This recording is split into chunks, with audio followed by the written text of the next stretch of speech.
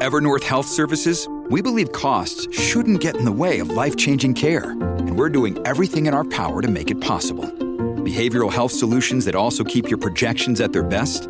It's possible. Pharmacy benefits that benefit your bottom line? It's possible. Complex specialty care that cares about your ROI?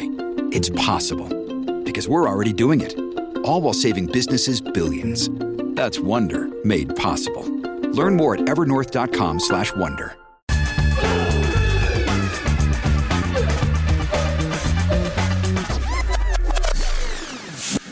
Hello, everyone, and welcome back to Real Vision Crypto Daily Briefing. Here's why you should tune in to today's show. Is Genesis the next domino to fall? We'll analyze reports saying the crypto lender is on the verge of bankruptcy.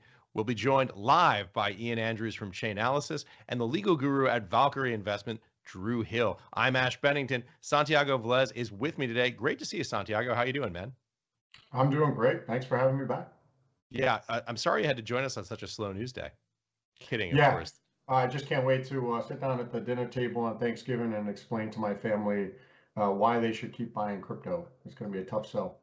It's going to be a tough Thanksgiving for lots of folks in the space. By the way, don't forget to subscribe. Real Vision Crypto, it's free. If you're watching on YouTube, like and subscribe and hit the notification bell so you don't miss when we go live. Let's jump into the latest price action. Bitcoin has bounced back from a 2-year low hit on Monday. Bitcoin went back above 16,000 in the past couple of hours after falling as low as 15,600. Bitcoin is currently trading at around 16,200 US dollars. Investors remain on tenterhooks regarding the fate of brokerage Genesis. More on that in just a second. Ether is up slightly on a 24-hour basis. That's also after recovering from a fall to, it looks like, around $1,080 on Monday. ETH is changing hands at around $1,130 right now. Santiago, what are your thoughts on this market? You know, it's surprisingly resilient. I would have expected with all of these unwinds, even more legs down and to a greater extent, but it's held up pretty well. We're seeing a pretty good decoupling also from equities, sometimes in a good way, sometimes in a bad way. One thing that a lot of people don't know is that there's a lot of Bitcoin and Ether off the exchanges. This really scared a lot of people to hold their assets in their private wallets. And that could mean, you know, a squeeze. So it's very interesting. It's more to see. I think that we might have maybe another leg down, and the Fed, of course, will continue to raise rates. So lots of headwinds, but still surprisingly strong. Yeah, you know, Santiago, you really hit it right on the head there. I would say one man's surprisingly resilient is another man's astonishingly decoupled from news flow. But to your point, look, as you say, the price has been remarkably range bound during this period of really, really ugly news flow. Let's get right to our top story. There's a lot of media reports making the rounds today that crypto lender Genesis could be about to go bankrupt if it doesn't find more funding and fast. Genesis is part of the digital currency group, that's DCG, that's Barry Silbert's shop, a crypto conglomerate that also includes asset manager Grayscale and media outlet CoinDesk. Santiago, obviously, this is a big deal. Yeah, you know, contagion is the story of the day. Whether that translates to DCG or not remains to be seen. It's known that they hold their Bitcoin in custody with Coinbase, so it may not even be subject to the same kinds of risks that other firms have seen. But they did also refuse to disclose some critical information. Hopefully, we'll explore more of that today. So, you know, I know some people who are very interested in the discount. In some of the Grayscale investment products compared to spot. But you know, we can't also discount the fact that the SEC has yet to approve a spot Bitcoin ETF, and I can't help but feel that that's a part of the issue. Yeah, two incredibly important points there. First, the idea that because there is no Bitcoin ETF, investors who need to get exposure directly through their brokerage account through U.S. equity markets are forced to do it with these closed-end fund products. That is obviously a challenge for the space. But second, also, the broader point that you just bring up about the implications for DCG, the parent company of Genesis, and what that means for the space. Look, we don't know. We don't have a crystal ball. There's been a lot of reporting out there, a lot of speculation, a lot of analysis of that. And I just wanted to go through some of it right now so we can try and unpack a little bit to exactly your point, Santiago. So we know from the reporting that Genesis has been seeking reportedly up to $1 billion in additional capital. I want to take a look here, some reporting from Bloomberg. This is a direct statement that Genesis made to Bloomberg. Quote, "We have no plans to file bankruptcy imminently," a representative for Genesis said in an emailed statement. This is an emailed statement to Bloomberg. Quote, "Our goal is to resolve the current situation consensually without the need for any bankruptcy filing." Genesis continues to have constructive conversations with creditors, a representative for Genesis said in an emailed statement. So we're on pretty firm ground here. There's not a lot of speculation. This is direct from Bloomberg. Here's a little analysis in my interpretation. What's with that word imminently? What purpose does it serve in the Genesis statement? I guess we can't read into one word too much, but it's a little weird, right? Like I was joking around earlier that if I got a call from Raul saying, "Listen, Ash, I just need you to know that Real Vision has no plans to fire you imminently," I'd be a little freaked out. Santiago, what do you make of this? Well, this is the same pattern of, don't panic, and obviously that means panic. And in this space, when you don't have proof of reserves and proof of liabilities, you just leave it subject to the whim of emotions, which is what drives investors. And unfortunately, without those assurances, people are going to act irrationally and out of fear. So, not the best statement. I wouldn't have phrased it that way. And we'll probably see more news coming out soon on that. Yeah, absolutely not the best statement. I wouldn't have phrased it that way either. Again, we probably can't read too much into one word, but it is certainly interesting. And by the way, to your point, spot on, something that we've been talking about here on Real Vision a great deal: proof of reserves, proof of assets, proof of liabilities. I really believe that this is the future. Lots of folks have been talking about the bad actors in the crypto space, and that's certainly true. We found out that there are bad actors in the crypto space, as if we didn't know that before. But the reality is, the challenge, I think, is the fact that we have these unregulated offshore entities. As you said, there's no way, for example, to get exposure onshore with a Bitcoin or Ethereum ETF product. You go offshore, and then you just don't know what the assets are because they're unregulated. They don't make regular financial statements. They don't produce the same kind of documentation that publicly held companies do. They're not subject to the same kinds of laws. And of course, there's no lender of last resort. So when they fail, they just fail. By the way, I don't think there should be a lender of last resort. I think that would be a disaster for crypto. But the point is, this technology has the potential to be the solution itself to precisely your point. But I want to keep going here because there's some more news flow from Quartz, the business and finance publication from last night, and it's very interesting regarding Genesis. Quote, "The largest lender in crypto, Genesis Global Capital, engaged in the same kind of high-risk lending practices that have brought down similar firms," a Quartz investigation found. Genesis abruptly halted operations last week, blaming crypto market declines and a crisis of confidence in the industry. It warned potential investors that it could face bankruptcy if it can't raise more capital. So a little background there on what we already know. Once again, Genesis is the largest lender in crypto, according to Quartz News reporting. It goes on here to compare it to other funds. I'm just going to read this quote. "They're the same practices that have already felled other leaders like Celsius, which filed for bankruptcy in July, and trading firms like Alameda Capital, the hedge funds attached to FTX that declared bankruptcy this month.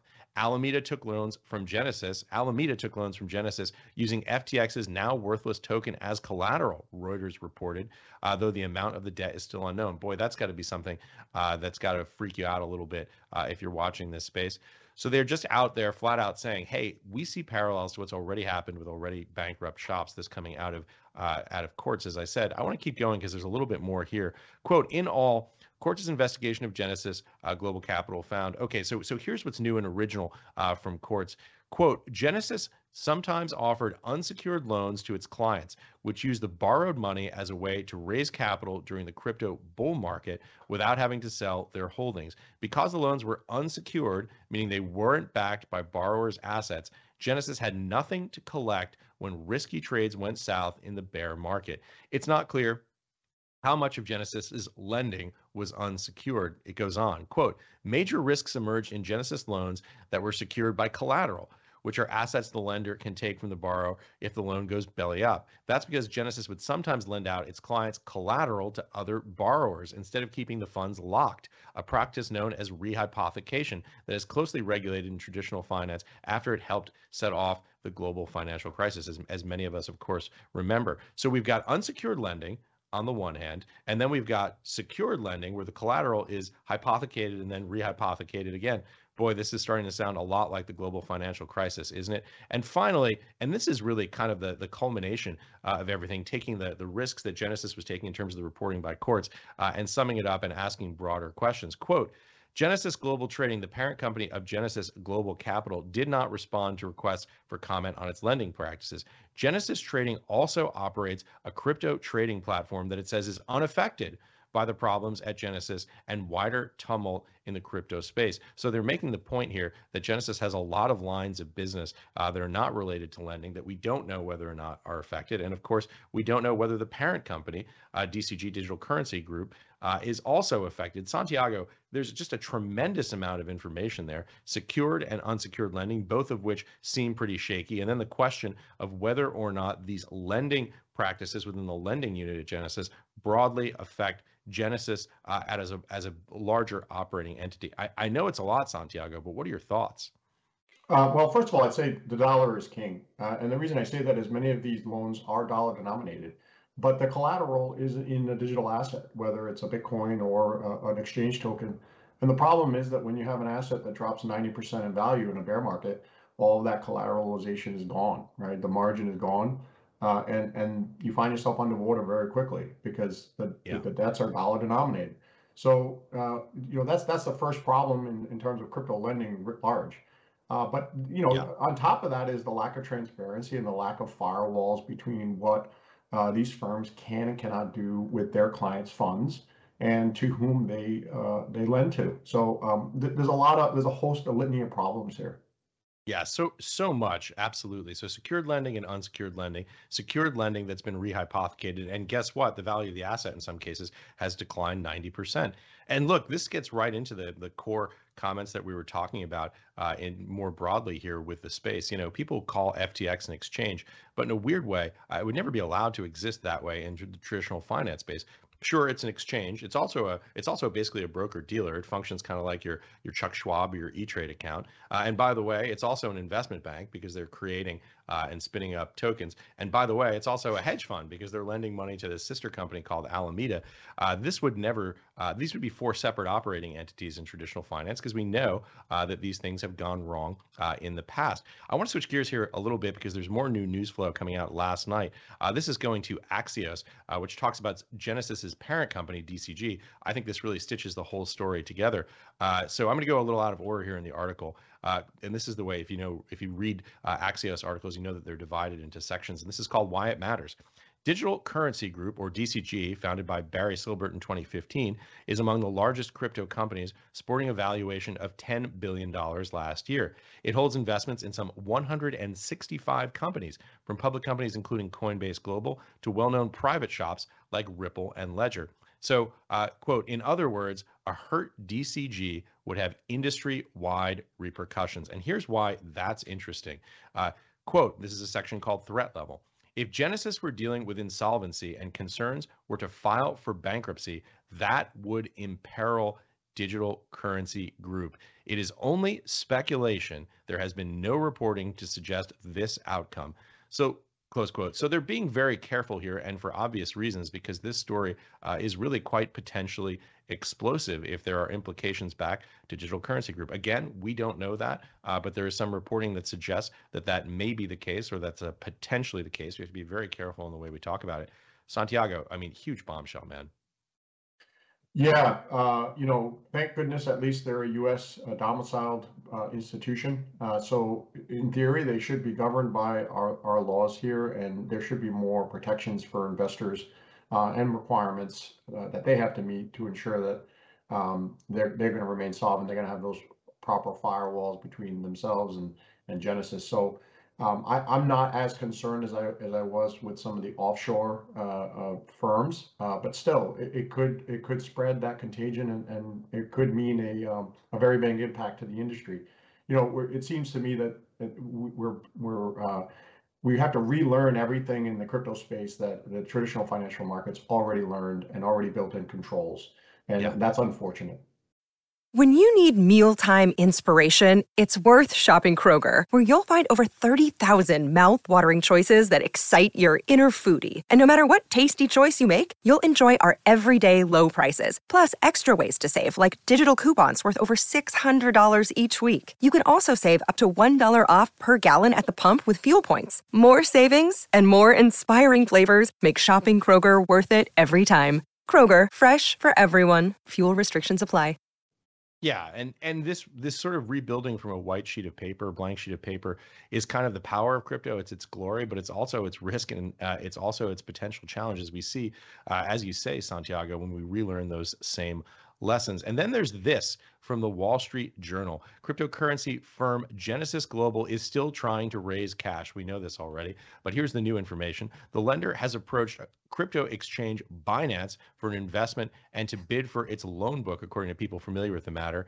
And here it is. Here's the quote. Binance decided not to invest, fearful that some of Genesis's business could create a conflict of interest down the line. According to one of the people familiar with the matter, the company also approached private equity giant Apollo Global. But the bottom line here is they also approached Apollo Global. So translation, no dice from Binance when it comes to buying a piece of the business over there at Genesis. What do you make of it? Well, if you're on Twitter, getting the rejection letter from Binance is the kiss of death. At least it was for FTX. It was kind of the straw that broke the camel's back. In this case, though, I'm not so sure that's going to mean the same thing. But it certainly is not a vote of confidence from CZ. We'll see if they're able to bail themselves out here. But again, this is the private markets having to step in and take care of bad management. Versus the systemic risk that we had in 08. So I think this could end up still very badly for Genesis. Yeah. So look, here's the deal, right? You're absolutely right. You can't overgeneralize from what's already happened. But the bottom line is that it's important to make that framework because that is a bit of the past, and we hope it doesn't inform the future. But look, that's what happened. Look, I want to jump to this. I think this is the culmination of everything we've been talking about here.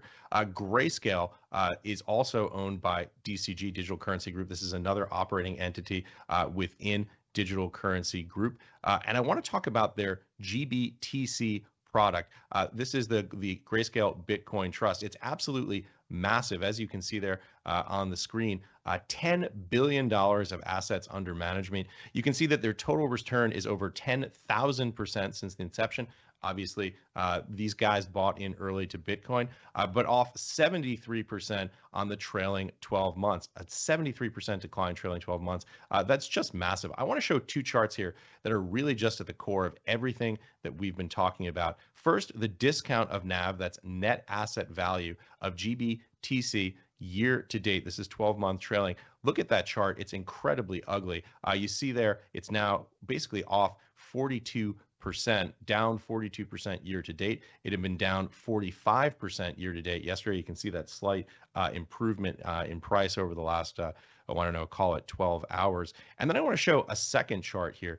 This is GBTC since inception. This is the max. What you can see on this chart, which is really interesting, is that flip back in 2017 when there was really no way for folks, for example, institutional investors to get exposure to Bitcoin or people who were concerned about custody issues. Lots of folks piled into the Grayscale Bitcoin Trust trade on the long end, and it was up over 100% premium to net asset value. This is an extraordinary flip from 100% of the premium down to a 45% discount. Look, let's talk about the size of this because I think it's important. Again, we don't really know what the contingencies are. We don't really know how closely connected Genesis, Grayscale, GBTC, DCG, how connected all of these operating entities are, but we can talk about the scale of this. So if you take that net asset value of $10 billion and you divide it by the price, 16,200 right now, that's over 600,000 Bitcoin, unless my back of the envelope math is off. CNBC reported in May of this year, 2022, that GBTC, Grayscale, Digital Currency Group, however you want to frame it, if you follow the chain up, owns over 3% of the world's existing Bitcoin. Santiago, how do you think about that scale? I think everything up to this point has been largely confined to the crypto space, but GBTC has one of those properties where people can hold it in their 401k here in the US. And so that could see that contagion spread over. And then I think there'll be a strong political response. So hopefully this will be an inflection point where if you're a savvy investor and Grayscale turns out to be managing assets well, this is an opportunity. It's at a significant discount. But if it turns out they're not, this could be a huge risk and a spillover effect. Yeah, very well said. And that's certainly the risk, and that's what we're going to be watching here. Okay, with that said, let's bring in our guest. Ian Andrews is the Chief Marketing Officer at Chainalysis. We're also joined by Drew Hill, General Counsel at Valkyrie Investments. Gentlemen, welcome to the show. Thanks for having us. Yeah, thank you. Excited to be here. Santiago, I'll let you take it away from here. Great. I'd love to start with you, Ian. You're at Chainalysis, firm specializing in deep chain analytics. What can you tell us about how transparent or on-chain activity there is that could give us or shed some light on all of these events? Can we see what's happening under the hood? Well, we actually published some data late last week, an update that went out on social media channels over the weekend. Post FTX fallout, we've seen some couple interesting points of behavior. One, obviously, folks have lost trust in centralized exchanges. There's been a large amount of movement from exchanges into personal wallets. And that's counter to past incidents of kind of situations like this in the crypto ecosystem, where usually there's a rush to safety onto exchanges and often an exit from crypto back into fiat. We're actually not seeing that behavior yet in the data. The other interesting point that we've seen is an uptick in volume on decentralized platforms. And so there's quite a lot of volatility, obviously, in the market, as your chart showed earlier, and we're seeing traders taking advantage of that intraday movement. Transaction volumes are up quite a bit on DEXs. Well, so given that, assuming that much of this transaction volume is on, say, an Ethereum DEX, it must be a representation of, say, Bitcoin that a counterparty must hold. So is it a fair statement to say that people are trading one counterparty risk for another, or would you say that people are just saying, look, we lost confidence in some of the large exchange providers and we prefer to use these representations on chain? I actually think that the two are somewhat uncorrelated, right? If you think about how people use centralized exchanges today, your average retail investor, probably not deeply technically savvy in the underlying technology of crypto, they're probably less likely to jump straight to a decentralized exchange platform, which requires a level of technical knowledge, both of crypto and of trading. So I think we have one pattern of activity, which is your average retail user flight to safety, where safe is now my personal crypto wallet, as a browser extension or maybe a hardware device. And then separately, we have professional traders, institutional money, increasing their activity corresponding to the market volatility, where we've got arbitrage trades happening. We haven't yet observed any particular trade off of Bitcoin onto ETH or the reverse yet, but we're certainly looking at the data. And I guess throughout all this activity, Big Brother's watching. The U.S. government is very interested in the flows from the various exchanges and will probably use some of this data to facilitate any ongoing investigations. Can you shed any light on, how the interest from the government has escalated? Yeah. In spirit of full transparency, so the FTX post-bankruptcy declaration, the parties who are administering that have engaged Chainalysis to help manage the assessment of assets, as well as the theft that occurred late last week in an attempt to recover stolen funds from that case. So we are involved in both, and authorities are obviously looking throughout the situation, and many of those organizations have Chainalysis technology that they're using to attempt to recover some of the stolen funds. Yeah, and I guess that's one of the challenges with digital assets and blockchains in general is that they're global, and so they kind of cross over multiple jurisdictions and sometimes multiple chains.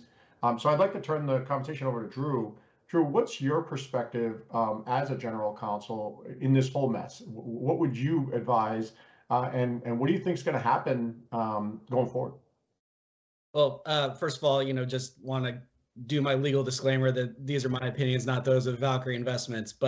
And also, I can't give legal advice here, as you know. But from my perspective, you guys are really circling on the big picture that's important, and I think that we are seeing the need for prudent, thoughtful regulation around centralized exchanges in the United States. And I think part and parcel with that is almost a Volcker style rule preventing exchanges from engaging in sort of these egregious affiliate behaviors, hedge funds, lending, rehypothecation, all the things you guys have hit on. I would not be surprised to see regulators taking a very close look on that and using perhaps the rollout of a digital dollar or something else as a regulatory hook to get the exchanges under some regulators' umbrella, whether it's Treasury or the SEC. Yeah, I couldn't agree more. No good crisis goes unwasted, and I think they'll try to push in, hopefully not too heavy-handed a regulation, but it's going to come. There's just simply no way around it. How would you address the fact that many of these exchanges and these issues are offshore, and to what extent would U.S. regulations impact that kind of behavior? We'll still have U.S. citizens using VPNs and trying to get around it. So, what are your thoughts there? Yeah, as you know, pushing things offshore doesn't work in a digital world, right? But the reality is the dollar is king. People need to be in the U.S. banking system. So, there's certainly heavy-handed regulation across the world because if you get cut out of the U.S. banking system, you're effectively dead. So, I think you can see that continue. But in my mind, the critical piece, at least now, is that, a U.S. exchange, for example, should not have an international affiliate that would allow it to skirt U.S. regulations and do some of the things that we've seen with FTX, Alameda, and all of the other fallout. Yeah, and that seems to be the formula so far, is that there's a U.S. variant of the exchange and then an international variant, and they operate under completely different offerings or rules, but there's a lot of cross communication, and sometimes there's a lot of assets that flow across those. So there really aren't strict firewalls, and there certainly aren't strict governance and board oversights that are independent. So it's still deeply problematic. So I agree with you. I think the regulations are going to come in and draw those lines very clearly. Turning back to you, Ian, what do you think? How do you create separation in what is a global assets, right? How do you provide regulatory frameworks and then verify that these parties are complying with them? How would you even start that process? Well, I think there's an interesting point to be made here, which is the asset is global in nature. It trades 24/7 all around the world. A regulatory framework that only applies in the United States without collaboration with international partners is ultimately going to be ineffective in every case. We saw this with FTX, where there's a U.S. subsidiary domiciled in country, but not isolated effectively from an international party as far as we've seen so far as the evidence has come out. And so I actually think the opposite approach is necessary here, which is collaboration between U.S. regulators, their counterparts all around the world, will lead to a more effective approach here. We've seen this work successfully in the context of money laundering. A lot of the efforts led by FATF, which is an international financial action task force, have led to great outcomes, right? Certainly not perfect, room for improvement, but I think that international coalition is really what's going to be necessary in the context of technology behind cryptocurrency. Families have a lot going on. Let Ollie help manage the mental load with new cognitive health supplements for everyone 4 and up, like delicious Lolly Focus Pops or Lolly Mellow Pops for kids. And for parents, try 3 new Brainy Chews to help you focus, chill out, or get energized. Find these cognitive health buddies for the whole fam at ollie.com. That's OLLY.com. These statements have not been evaluated by the Food and Drug Administration. This product is not intended to diagnose, treat, cure, or prevent any disease. I wanted to jump back in here. with some two additional news stories for the panel to talk about. So first, Bloomberg is reporting that U.S. authorities have been investigating FTX for months before it collapsed. Bloomberg sources say the U.S. Attorney's Office for the Southern District of New York spent several months working on sweeping examination of cryptocurrency platforms with U.S. and offshore arms, and it started poking into FTX's massive exchange operation. Sources say the focus was on compliance with the Bank Secrecy Act that obligates financial institutions to take steps to prevent money laundering and terrorism financing. Additionally, we're learning more about the financial situation at FTX, according to documents seen by CoinDesk. The company has $1.2 billion in cash reserves. That's far from the $3.1 billion it owes to its top 50 creditors alone. Santiago, Ian, Drew, lots to talk about here. People, it seems, have some concerns about the availability to meet those debts. Well, I'd love to hear what Drew has to say with regarding the Bank Secrecy Act and the investigation from FTX. Well, it's not surprising at all, given, again, the limited, regulators up till now have sort of been nibbling around the edges. And so they're using the tools that they have in their disposal to try to get under the hood. But as we saw, a lot can go on offshore, even if it's in the auspices of money laundering or terrorist financing. There's only so much you can see. And, obviously the transparency of a blockchain makes tracing, transactions easy. But, for a regulator, that was a natural inroad, but there's only so much they can do without, I think, a fully hatched regulatory framework, whether it's U.S. or international. The fact is, as an industry, I think there was a high degree of trust extended to FTX, right? It was not a secret that FTX and Alameda had a close relationship. And so if you're looking at on-chain activity, exchanges between those two entities or any of the other subsidiaries across the FTX empire, you could see some of that activity on-chain.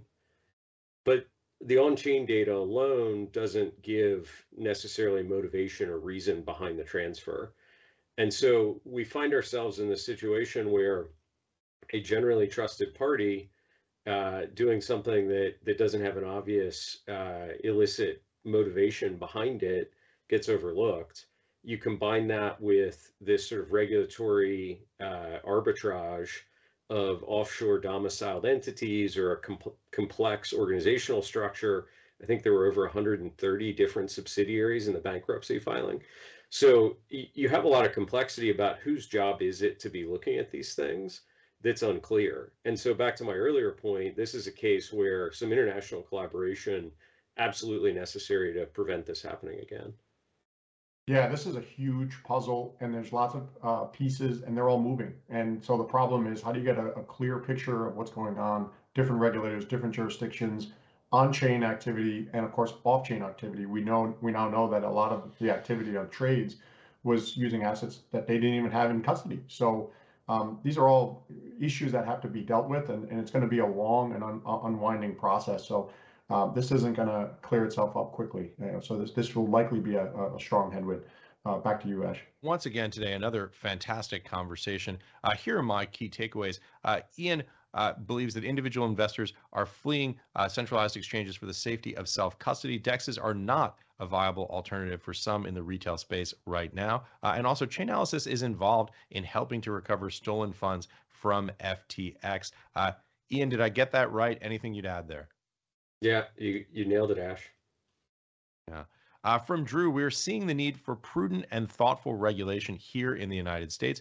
We need a Volcker rule to separate the activities of exchanges to keep them from operating effectively. Hedge funds, broker-dealers, investment banks, all rolled in asset managers, I guess, all rolled into one entity. And I think there's broad agreement from Ian and Drew that we also need more prudent, thoughtful regulation. Drew, does that about sum it up? Anything you'd like to add?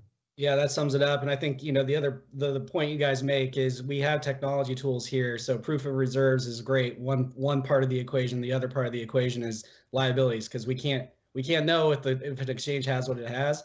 And, quite honestly, exchanges shouldn't be lending client funds, shouldn't be using client funds. So we need to have assurances that they're not. What a concept, right? Something we've known about for 100 years, I suppose, in the traditional financial space. Here are my key takeaways. I think the most important story right now in terms of knock-on effects from the FTX exchange is what happens with Genesis. Obviously, it's impossible to say whether or not it will file for bankruptcy. We know that there's been these meetings are ongoing, that they've sought to raise a great deal of cash. We also know that the parent company, DCG, owns Grayscale Investments, which is the controlling entity in GBTC, Grayscale Bitcoin Trust. What the relationships are between those two companies is unknown. What would happen to, for example, Grayscale in the event of a bankruptcy over at Genesis, also unknown, and the fate of Genesis unknown. So there are a lot of unknowns here. However, it's fair to say that they are interconnected at some level, and the scale of their ownership in Bitcoin is absolutely massive. So that's something we're going to watch. Again, we can't draw any firm conclusions here. We've tried to provide the best and most current reporting on this in terms of what's known right now, in terms of the facts. But right now, we're still waiting to see what unfolds next. Santiago, any key takeaways that you have, anything you'd like to leave our audience with? I think incentives drives behaviors. So if there's money to be made offshore and through regulatory arbitrage, people will find that path. And so I think it's incumbent on legislators to draft regulations that don't try to fit a square peg into a round hole, right? That it looks at this space uniquely and its attributes and its properties, right, for transparency, and drafts meaningful legislation so people feel safe investing in this asset class here in the U.S. domestically. Yeah. Obviously, some great key takeaways there. I wanted to go to some viewer questions, but before that, please remember to smash the like button on YouTube. Smash everything in front of you.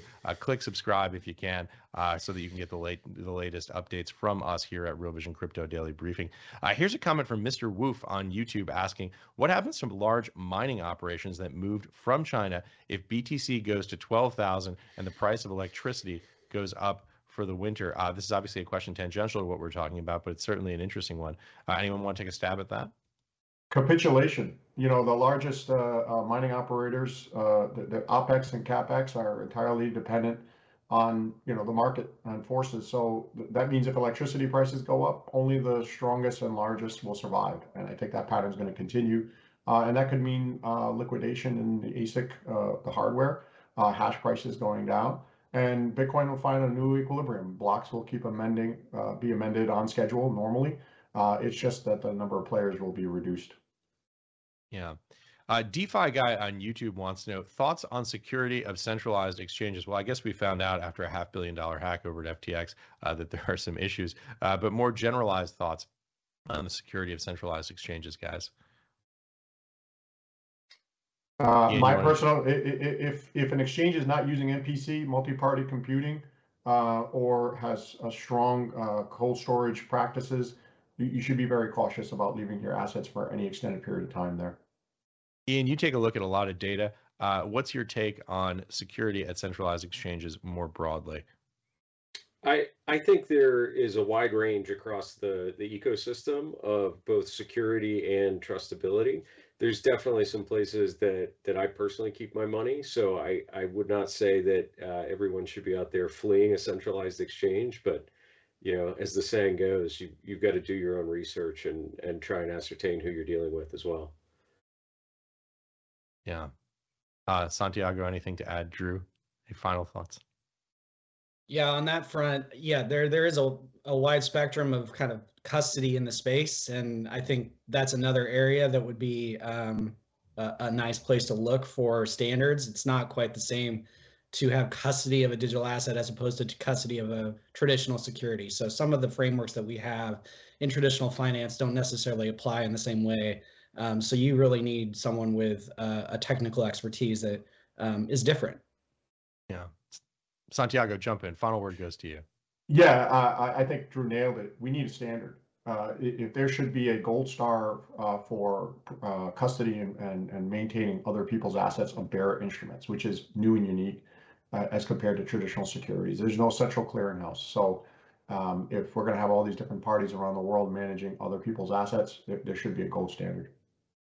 Guys, this was an epic 5-star show here today. I think really one of the great ones that we've done. Lots of breaking news. Ian, Drew, Santiago, thank all of you for joining us. Incredible, really incredible conversation here today. My pleasure. Thanks again. Thank you. That's it for today. Don't forget to subscribe. Real Vision Crypto is free. For those of you watching on YouTube, smash everything, the like button, the bell, and subscribe. Join us again tomorrow. Investor Mike Alford and Sam Kessler from CoinDesk will be with us live. See you at noon Eastern Time, 5 p.m. London, live on Real Vision Crypto Daily Briefing. Have a great day, everybody.